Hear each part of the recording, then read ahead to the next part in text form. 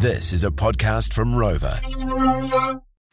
All right, welcome back into the show. Well, of course, the impact of the cyclone's been devastating for Wairoa, and organisers have no option but to cancel the 2023 East Coast Farming Expo. It was due to kick off this week. Of course, Wairoa has been cut off. Regional and local roading has been damaged. The Expo event manager is Sue Wilson. She joins us now. G'day, Sue. How you doing?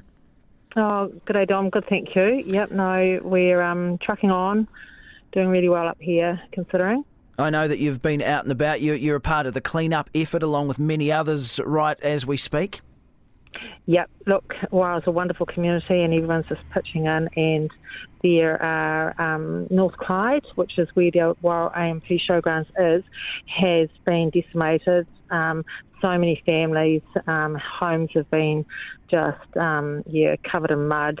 And, thankfully, there's so many people out there helping to clean up, including the rural community. You know, there's farmers that have come in with tractors and trailers and, local Kiwi Transport, the stock roading trucking company, they're helping as well, so it's really good to see.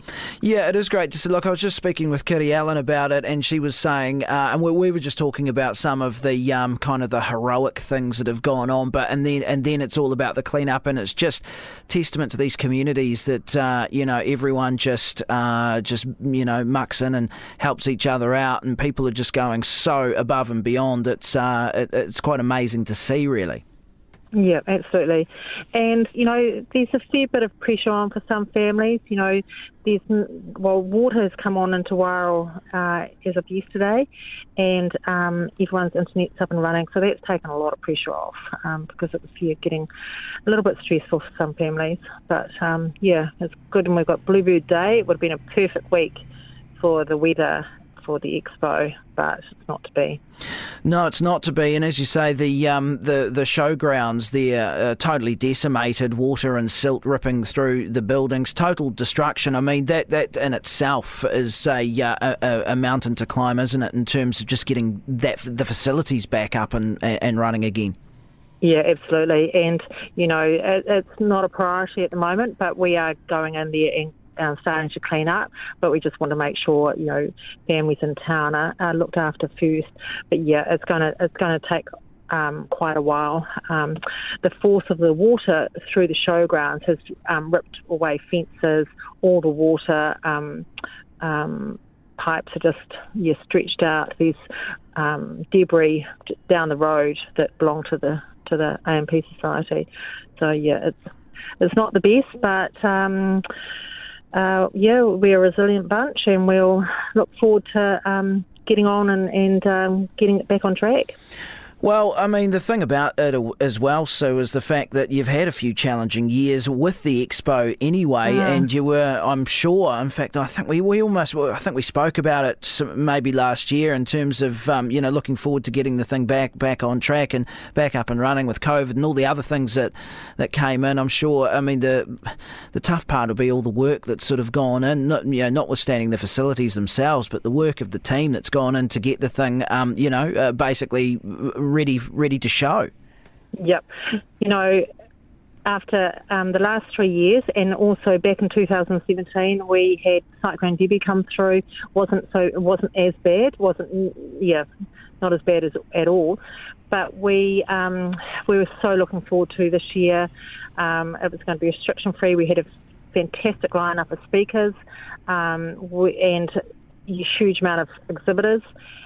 We were introducing the Cadet Challenge and the Station Challenge as a bit of fun and entertainment and team building. But, it could have been worse.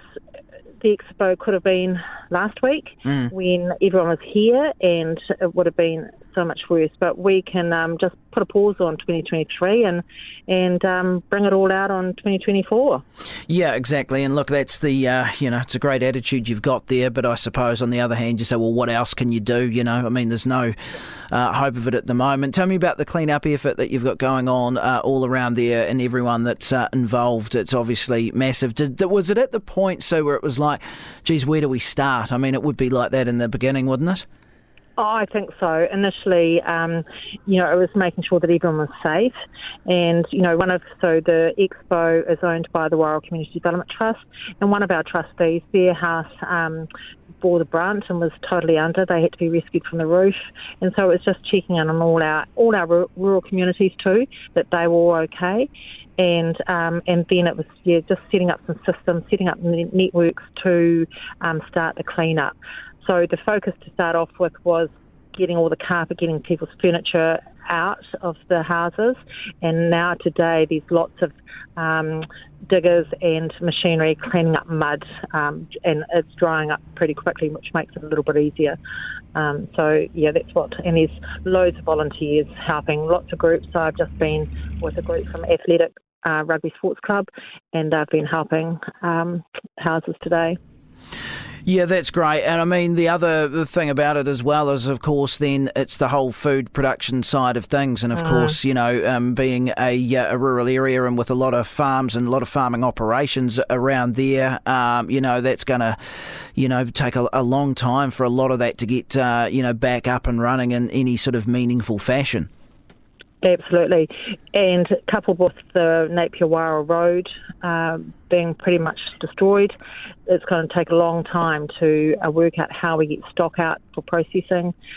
These crops being just decimated, squash, maize. And so, it's going to be interesting times for sure.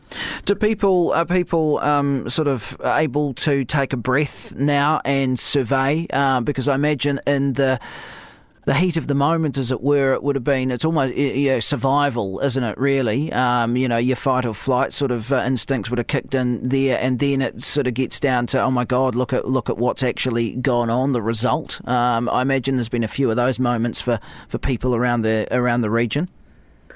Yeah, I think so. And I think now moving forward, this will be the time when we take stock and implement some plans of how we move forward to the next stage. And, the Wairau District Council have been fantastic. They've been, working hard with all the community, both urban and rural, to develop some plans for that next stage. And also there's been massive fundraising efforts with Give a Little page set up for Wairau, and, huge amount of donations coming in, both money and food, and fuel was our other issue, but I saw a couple of fuel trucks come in. We've got access now down from Gisborne, which is fantastic. Yeah, that's good. The coordination for all that sort of stuff is no small feat either, in terms of getting the right resources into the right regions or right areas. That's another big thing for people to contend with.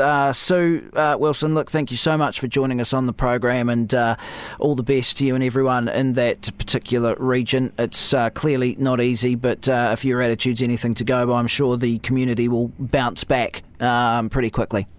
Yeah, absolutely. It's a fantastic community to be a part of, and looking forward to next year. Thank you, Sue. Okay, thanks, Don.